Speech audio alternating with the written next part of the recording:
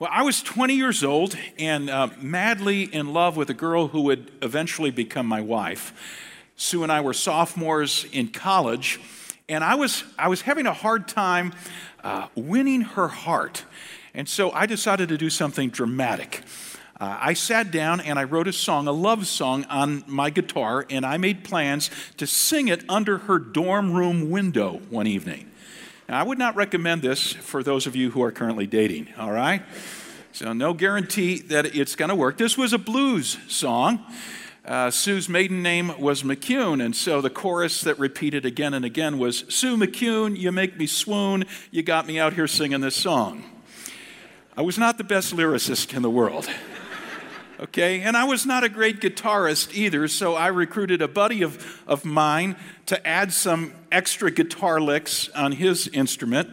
And then we grabbed a couple of stools and our guitars, and we made our way to a dark spot under Sue's window. I can't even remember what floor of the dorm she was on, and I belted out my song. Now, if you think this is crazy, I just got to tell you, it worked. All right, because I've been married to that girl for 38 years, and we're still wildly in love. All right, so, yeah. But here was the intent of my song. This proclamation of love was intended not just for Sue's ears. Fact of the matter was, I wanted the world to hear. I wanted the whole world. And as I recollect, there were a lot of girls who came to their dorm room windows looking out, wondering, who is making all this racket? And there were people coming by, students coming from the library and whatever, who stopped on the sidewalk to listen to my song. As I recall, the stars in the sky twinkled in delight as they heard me sing. That may be just a little bit of overstatement, but today we're going to look at a song of proclamation in the Bible. And this song does not proclaim the greatness of the songwriter's girlfriend. It proclaims the greatness of the songwriter's God. And this is a song for all of us who love God. It's a song we want to sing, not only for the sake of God's ears, but we want the whole world to hear it. Okay, so if you brought a Bible, I want you to turn with me to the middle of your Bible, Psalm 96. Psalm 96. Today is the fifth installment in a 6-week series we're doing in the book of Psalms. The series is called Playlist, Psalms for the Head and Heart. And we'll be culminating the series this week. This is Holy Week. This launches Holy Week. And on Good Friday, we'll be doing a 6th psalm that points to Jesus' death on the cross.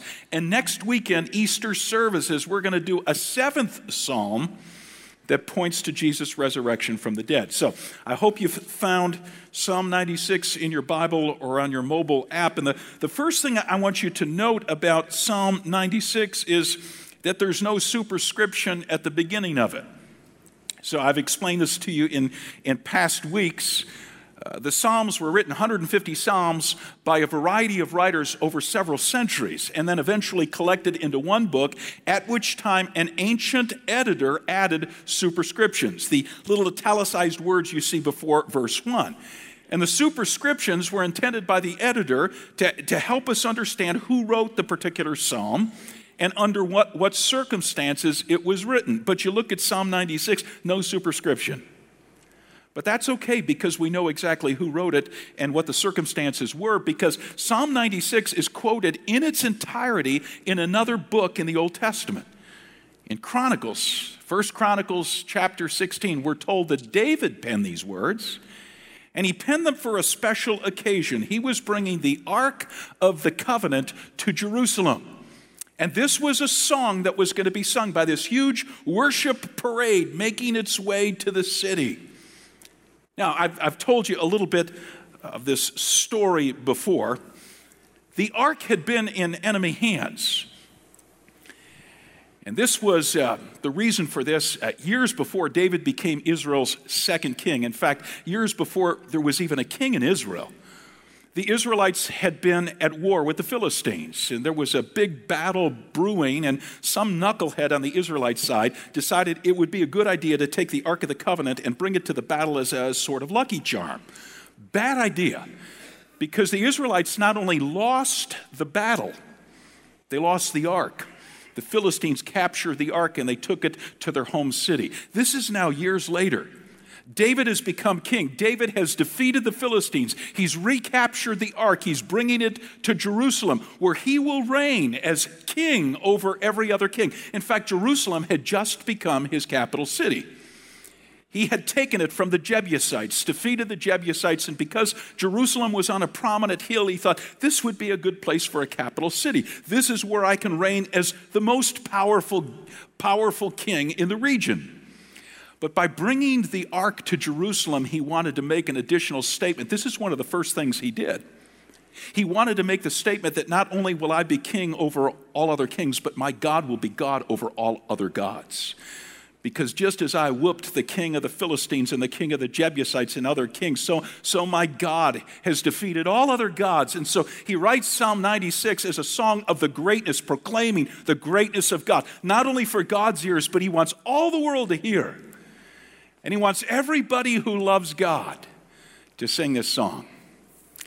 So let me read the opening verses of Psalm 96 to you. We're going to learn three truths about God's greatness. And the first truth has to do with God's worldwide salvation. So if you haven't taken your outline from the program yet, take it out, fill in that first blank. A worldwide salvation. Let me begin reading verse 1 of Psalm 96. David says, sing to the Lord a new song. Sing to the Lord all the earth. Sing to the Lord, praise his name. Proclaim his salvation day after day. Declare his glory among the nations, his marvelous deeds among all peoples. For great is the Lord and most worthy of praise. He's to be feared above all gods. For all the gods of the nations are idols, but the Lord made the heavens. Splendor and majesty are before him. Strength and glory are in his sanctuary. I'm calling Psalm 96 a song of proclamation, and you can see why in these opening verses. There are many truths about God that David encourages us to proclaim, but they all seem to revolve around one central truth, the truth of God's worldwide salvation. Look at verse 2. Sing to the Lord, praise his name, proclaim what? Proclaim his salvation day after day. Proclaim God's salvation. Now, salvation is a broad term in the Bible. Salvation includes, for example, God's ability to save us from earthly enemies. You know, God can save us from wicked people. He could save us from sickness, from tragedy, from self-destructive, sinful patterns in our lives. He could save us from depression. He could save us from desperate financial needs. God can save us from these earthly enemies. But more importantly, in Scripture, salvation speaks of God's ability to save us from the worst enemy of all, eternal death.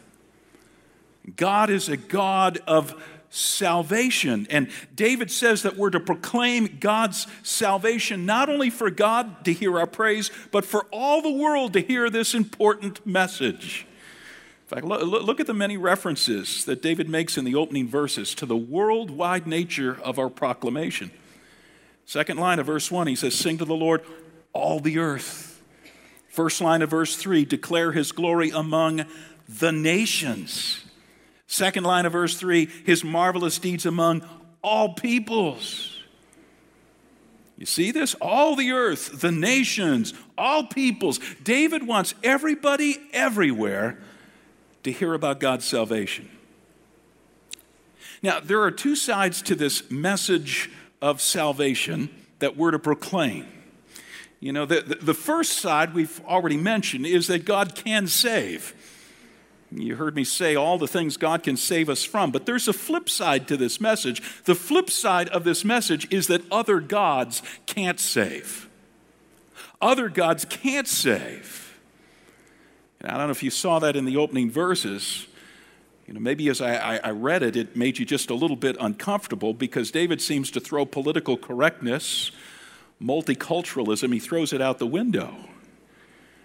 I mean, look at the closing line of verse 4, the opening line of verse 5. David says, the Lord is to be feared above all gods, for all the gods of the nations are idols.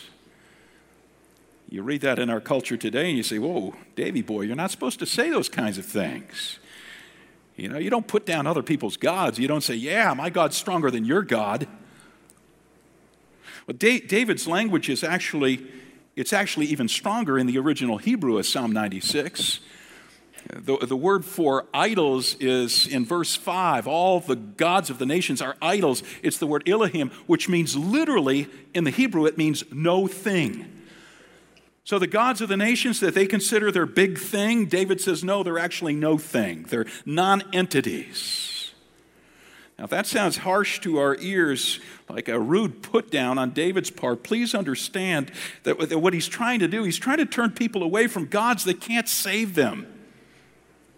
He's trying to turn them away from gods that can't save them. Back to the background of this story, and this is kind of an amusing part. I mentioned that he's bringing the Ark of the Covenant to Jerusalem, that it had been in Philistine hands. They had captured the Ark. When they first captured the Ark, the Philistines, they took it back to their capital city, and they put it in the temple of their god Dagon, big statue of Dagon. The next morning, they walk into the temple. You could read this in 1 Samuel 5. It's a bit hilarious. They walk into the temple, and there is Dagon flat down on his face before the Ark of the Covenant. And so you know what they do? They set Dagon back on his feet. Now, you stop and think about that for a minute. You want a God that you got to help back to his feet? We'll get this God up. Oh, there you go, God. And so they set him back up, and the next day they walk in, and this time he's fallen over on his face again before the Ark of the Covenant, but his hands and his head are broken off. Just a symbolic way of saying, this God can't save you. This God's got no power. The Lord can save people other gods can't, which is why David says, we've got to sing this song of proclamation, and we've got to sing it all over the world because every nation needs to hear it. My college alma mater has been in the national news recently, and it's not because we got a team in the NCAA playoffs.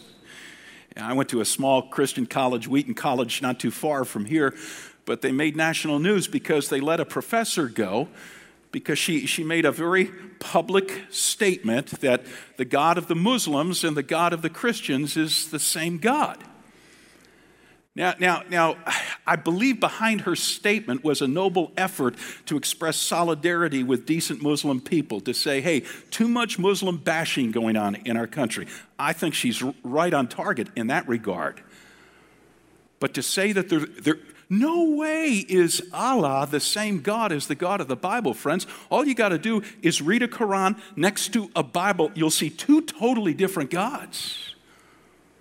Only one of these gods is known for his forgiveness and his mercy and his grace. Only one of these gods is known as the one who so desperately loves us that he will go to great lengths. He will sacrifice his son if that's what it takes to bring us back to himself. And that's why some Christ followers decide to give their lives as missionaries in faraway places. Muslim countries saying, Allah can't save you, but I know a God who can. That's why Christ followers at Christ Community Church, hundreds of you, every year, you go on Go Team trips. 6 countries we serve in, several of them Muslim countries, to say, Allah can't save you, but there's a God, there's the Father of the Lord Jesus Christ, and he can. Let me quickly add that Allah is not the only powerless God out there. People need to be turned away from other gods, the gods of our culture, our Western culture. You say, well, what gods are you talking about? Well, friends, a God, by definition, a God is anything in a person's life that becomes an ultimate priority. A God is anything in a person's life that becomes an ultimate priority. A God can be anything that people depend upon to make them happy or to give their lives purpose or significance. A God is anything which people lavish their time and their affection and their financial resources on. If your world revolves around something today, that's your God. People make gods out of jobs. They make gods out of grandkids, out of sports teams, out of being popular at school. They make gods out of hobbies, pets, time spent on their smartphones. things they can't live without. And these gods have one thing in common. They can't save us. They can't save us short term in the daily affairs of our lives. They're powerless to save us. They can't save us in the ultimate sense from eternal death. And this is why Christ followers must sing this song of proclamation. We got to sing it loud. We got to sing it clear. We got to sing it for all our friends and neighbors and family members and schoolmates and co-workers to hear. We got to sing the song telling people where salvation comes from. In fact, David, in the opening 3 verses of Psalm 96, he uses 6 imperatives, 6 commands, 6 katas in 3 verses. The first 3 are all the same. He says, sing, sing, sing, and then he says, praise, proclaim, declare. Those are all in the imperative voice, all commands given to us. He's telling us that we got to communicate this message of worldwide salvation. This is not an optional activity for Christ followers. This is not strictly what the gung-ho among us do. These are commands for every true believer. Because we live in a world that's putting their trust in gods that can't save. And if you know the God who can save, you got an obligation to share that news.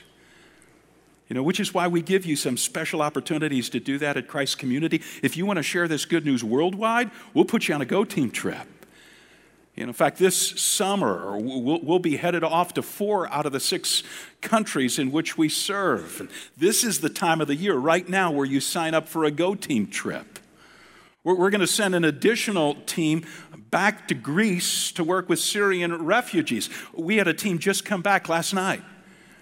We're going to send another team locally, but sort of cross-culturally. We're going to send them to Camp Riverwoods on the Fox River in St. Charles that reaches inner-city kids who come from troubled backgrounds.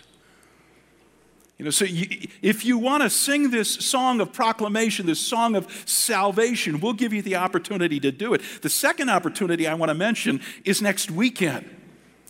Easter weekend. Who will you invite? I've told you before, and I keep checking the surveys to see if this is recent information, and it is. According to surveys, most unchurched people say that they'd come to church if a friend invited them. See, people think, well, it's Easter, people will come to church. No, they won't. But they will come to church if you say, would you come to church with me? So will you invite them? Will you bring them with you next weekend to hear about God's worldwide salvation? Second aspect of God's greatness in Psalm 96 has to do with worldwide worship. So let's continue reading the psalm. We left off at verse 6, pick it up at verse 7. David says, ascribe to the Lord, all you families of nations. Ascribe to the Lord glory and strength. Ascribe to the Lord the glory due his name. Bring an offering and come into his courts. Worship the Lord in the splendor of his holiness. Tremble before him, all the earth. Worship the Lord in the splendor of his holiness. The worldwideness of this worship is emphasized by a couple of phrases in these verses. Middle of verse 7, all you families of nations are called to worship. Last line of verse 9, all the earth join in this worship. See, every genuine follower of Jesus Christ everywhere is part of the choir. If you're a real deal believer, you love to worship. You love to sing God's praise. If you don't love to worship, something's wrong. Now let me quickly describe for you 3 aspects of worship that I see in Psalm 96. The first is that it's enthusiastic. This is enthusiastic worship, and Bible scholars point out that there's a sort of cadence that builds and builds and builds in Psalm 96. So in the first couple of verses, David says in quick repetition, sing, sing, sing. And then you get down to verses 7 and 9, and it's ascribe, ascribe, ascribe. There's this pulsating rhythm that keeps growing and growing. You can imagine people singing, getting louder and louder as they sing this song of proclamation. Last weekend, Sue and I were worshiping with a congregation down in Haiti. So that's one of our 6 partnerships. And so we traveled down there, not on a go team, but just as senior leaders to hang with the senior leader of their ministry down there, Pastor Will Jean, who has started 12 churches in northern Haiti, along with a medical clinic, an orphanage, a school for children. And so on Saturday night, he announced to us that we were going to travel about an hour into Cap-Haïtien, a very bustling city, to visit one of the churches, a church that has grown to 2,000 people already, that particular congregation. And so he said, by the way, the service starts at 6 a.m. And he said, and I got to tell you, it's 3 hours long. Whoa. Don't you ever complain about the length of the services at Christ Community Church. So we got up early. We actually arrived early at this church. I was semi-comatose. And so they enlisted us to help set up chairs on the roof of the building. See, the simple cinder block building, it was all set up, filled with chairs, but they expected, as they get every weekend, overflow crowds. So we set up an additional 200 to 300 chairs, the most raggedy folding chairs you've seen in your life, missing a leg, back torn off. I said to one of the guys helping me, I said, these chairs need to go to the dump. He said, where do you think we got them from? So as the service is about to begin, Sue and I were taken inside where it's like a bazillion degrees, and it's packed it's 6 a.m., and it's wall-to-wall people in their Sunday best. I've never seen so many guys in ties at church or women in dresses at church. Unbelievable, and they're ready to go. And the service begins. Everybody stands to their feet, and for 10 minutes, they recite Scripture by heart. And I asked Pastor Will Jean about this, and I discovered that every year they get a new list of Bible verses to memorize, and they memorize the verses, and every service begins by standing to their feet and reciting the verses they've memorized. Good idea. We ought to try that, huh? Wow. Talk about pumping them full of God's Word. And then the music began. The loudest music I've ever heard. Rock concerts and whatever included. I was right next to the band, and they had the amps turned up. Again, if you've ever complained about the volume of our music, you're going on the next go team to Haiti. We're going to send you there. And so the people jump to their feet, and their faces are beaming, and their fists are pumping the air. And they're singing like they mean every word of the songs they sing. That's what I mean about enthusiastic worship. Sing, sing, sing, ascribe, ascribe, ascribe. Second characteristic of this worship that I see in Psalm 96 is that it's costly. Look at verse 8 again. Ascribe to the Lord the glory due his name. Bring an offering and come into his courts. Bible scholars say that the word for offering in this verse is a word that's used elsewhere in the Old Testament to speak of gifts, the kinds of gifts that you would bring to a king. So when you come, be prepared to give, and be prepared to give something that's fit for a king. I don't know how many times I've heard people say, I'm sure said it myself, if a service is really good, people walk out saying, I got something out of that one. And if the service in their minds is just okay, Pastor Jim's not on his game, the worship was, they say, I didn't get anything out of that. You say that to David, you know what he'd say to you? You don't come to get, you come to give. You come to bring an offering to the Lord. What kind of an offering? Well, obviously a financial gift. We collect our offering, literally, our tithes, the first 10% of our income. Does your contribution say, my God is a great king? Here's a gift fit for a king. Here's a gift I'd bring to this king's birthday. But it's not just a monetary gift. It's the gift of our praise. The writer of the New Testament book of Hebrews 13, verse 17, says, bring to God a sacrifice of praise. You say, sacrifice. Why is praising God a sacrifice?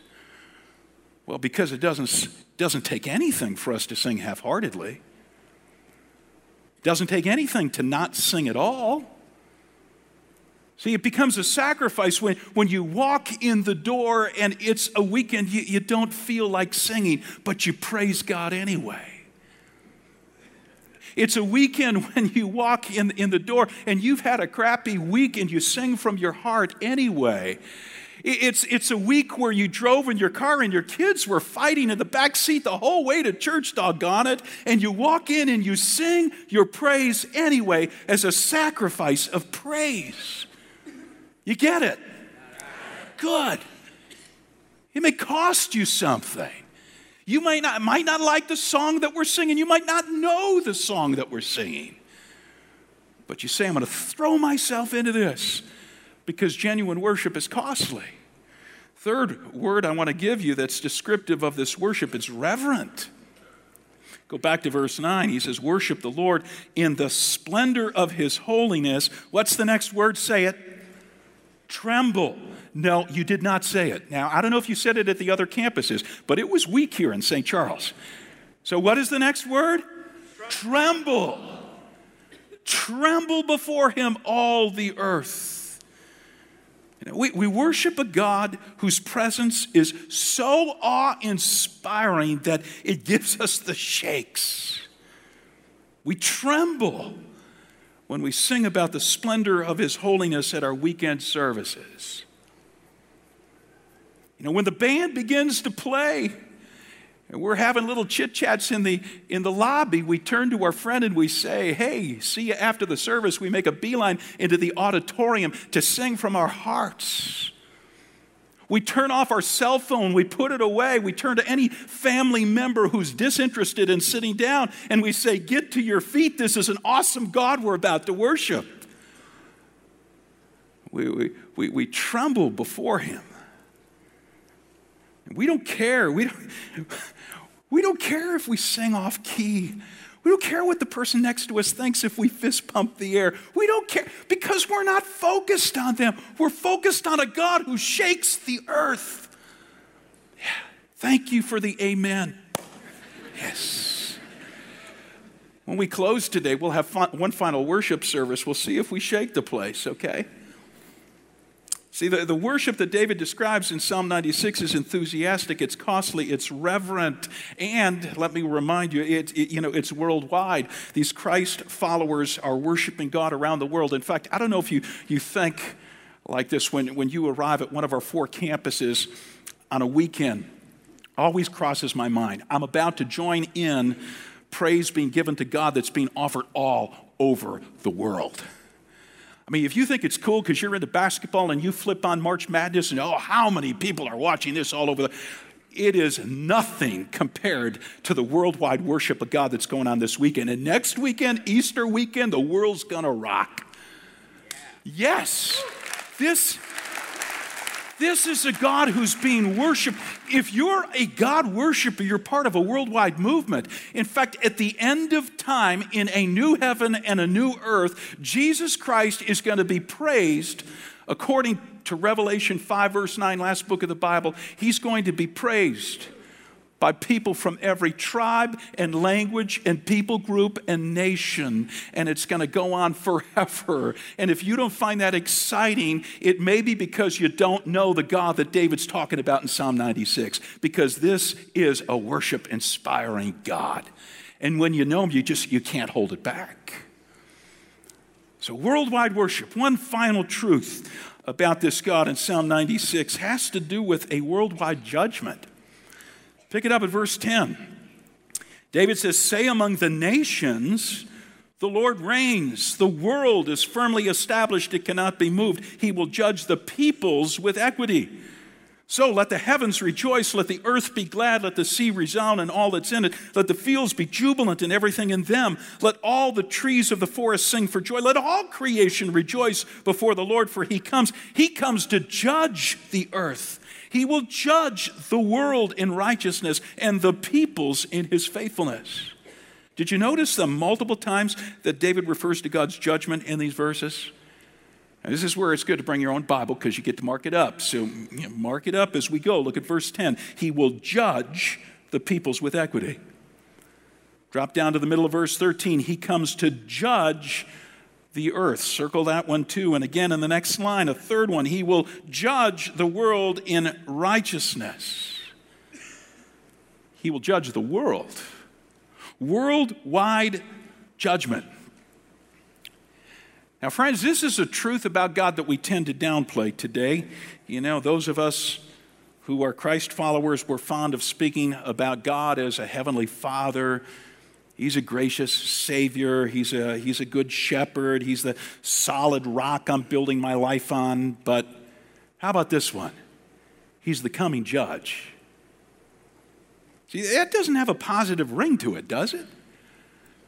And yet, in Psalm 96, David seems overjoyed that God is coming as a judge. I mean, look at all the upbeat words that David uses in these verses to describe God's judgment.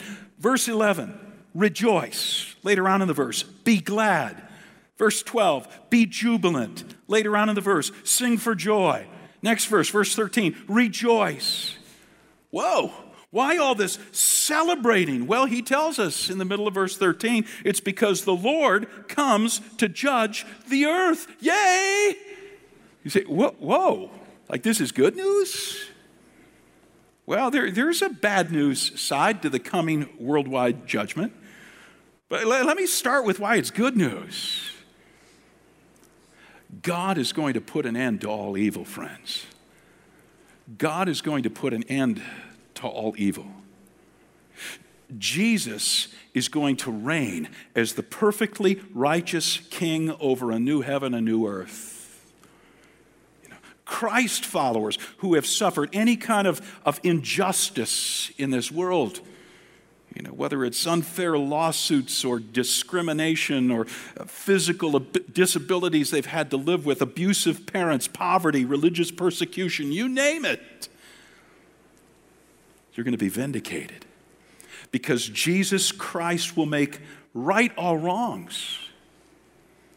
Let me give you an extreme example of what I'm talking about. Every month I get a magazine from a group called Voice of the Martyrs. This is an organization that supports persecuted Christ followers around the world. And I read just a little bit of that magazine at a time. It's all I can take. I'll read a little bit and then I'll pray for the person it's described, and I'll read a little more next time I pick it up and pray. I pray my way through that magazine every month. And so this last week I'm reading a story about Regina. Regina lives in northern Nigeria. She's a Christ follower. And one day the Boko Haram burst into her village. And they began to haul people out of their homes, going home to home, saying, are you Muslim or are you Christian? And so they got to her home, and she looked them in the eye and she said, I'm a follower of Jesus Christ. They abducted her 18-year-old daughter, taking her away presumably as a sex slave. They took out a machete and slit the throat of her 16-year-old son. He died there right in front of her. They beat up her 12-year-old son so badly they left him for dead. By God's grace, he later got medical treatment. He's on crutches today. This is just a year ago. They put out one of the eyes of her 8-year-old son. Why? Because she said, I'm a follower of Jesus Christ. Now, friends, when Regina picks up her Bible and she opens to Psalm 96, and she reads that the Lord will judge the world in righteousness, she says, yes, fantastic. This is good news. You get it? Yes, this is great news. On the other hand, if God is finally going to call the world to account for every little bit of evil that's ever been done, we're all in trouble. Because we've all got a track record that's far from perfect, right? I once heard a preacher say, he said, imagine this, imagine that you could limit your sinning to 3 sins a day. And pretty spectacular, right? Only 3 times a day do you think something that's prideful or lustful or resentful. Only 3 times a day do you speak something that's profane or dishonest or gossipy. Or Only 3 times a day do you do something that is selfish or hurtful or dishonoring to God. Only 3 times a day. Close to perfect, right? But he said, do the math. 3 times a day. That's over 1,000 sins on your track record each year. You live to be 80 years old. It's 80,000 sins on your record when you stand before God, who is the perfectly righteous, just God. Are you ready for that? See, somebody's got to pay for those 80,000 sins, be they small, medium, or large. And here's the really bad news. The bad news, according to the Bible, is that the penalty, the payment, is death. You know, it makes sense. You determine that you're going to go your way instead of God's way. You're going to defy the giver of life. You're going to unplug from the giver of life. Guess what the penalty is? Eternal death for those who disconnect from God by doing their own thing instead of His. So either you and I will die for all eternity, or we'll be able to find a substitute who'd be willing to die in our place. But who'd be crazy enough to do that? There is only one person I know who is both qualified and willing to take our punishment. And this next week, Christians call it Holy Week. We're going to celebrate what Jesus did in order to become a Savior, offering salvation to those who will trust in Him. You know, it's interesting, in the closing verses of Psalm 96, they kind of point to something that took place on the first day of Holy Week 2,000 years ago. Okay, we call the first day of Holy Week Palm Sunday. Today is Palm Sunday. The day when Jesus rode into Jerusalem on a donkey, knowing full well that before the week was out, He would be put to death on a cross. He would die as a substitute for those who would surrender their lives to Him. He would die the death we deserve to die. Well, as Jesus rode into Jerusalem, people praised Him as a coming king. They put palm branches in His path as He rode on a donkey into town, which is why we call it Palm Sunday. They sang out, Hosanna, blessed is the King who comes in the name of the Lord. And the religious leaders got wigged out. They said indignantly to Jesus, you got to shut these people up. They're not supposed to say, this is blasphemy to worship a mere man. And you remember Jesus' response. Luke chapter 19, verse 40, He says, if I tell them to be quiet, even the rocks are going to cry out. This is the part of the story, the Palm Sunday story, that sounds to me a lot like the closing verses of Psalm 96. Look at it one more time. When the righteous King, when Jesus Christ comes to judge the world, not only will the stones cry out, but everything in all creation is going to praise Him. Look at verses 10 to 13. Who will praise Jesus? The heavens, the earth, the sea, the fields, everything in the fields, the trees of the forest. All creation, David says, will rejoice before the Lord on this day of worldwide judgment. And friends, that will either be the best day of your life or the worst.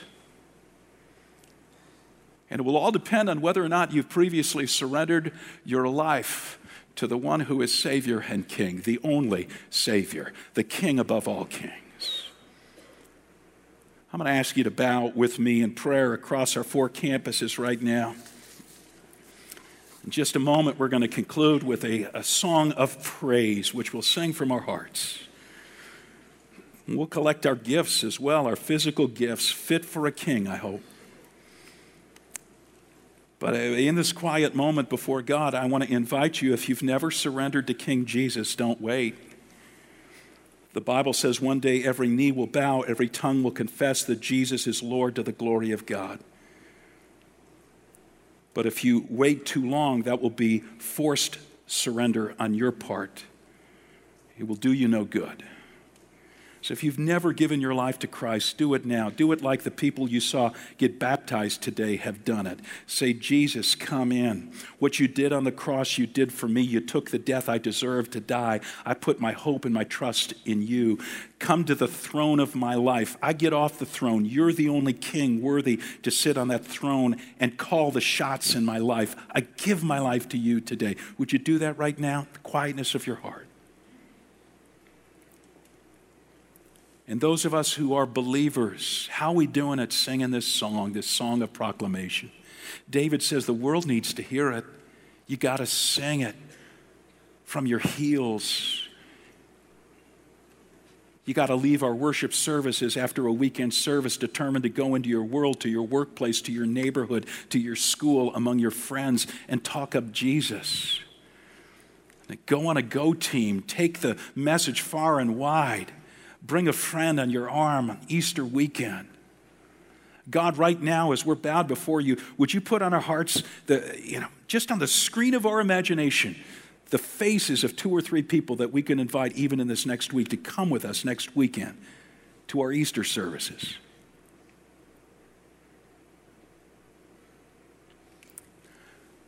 God, we love you with all our hearts. It's a privilege to sing your praise. We pray in Jesus' name. Amen.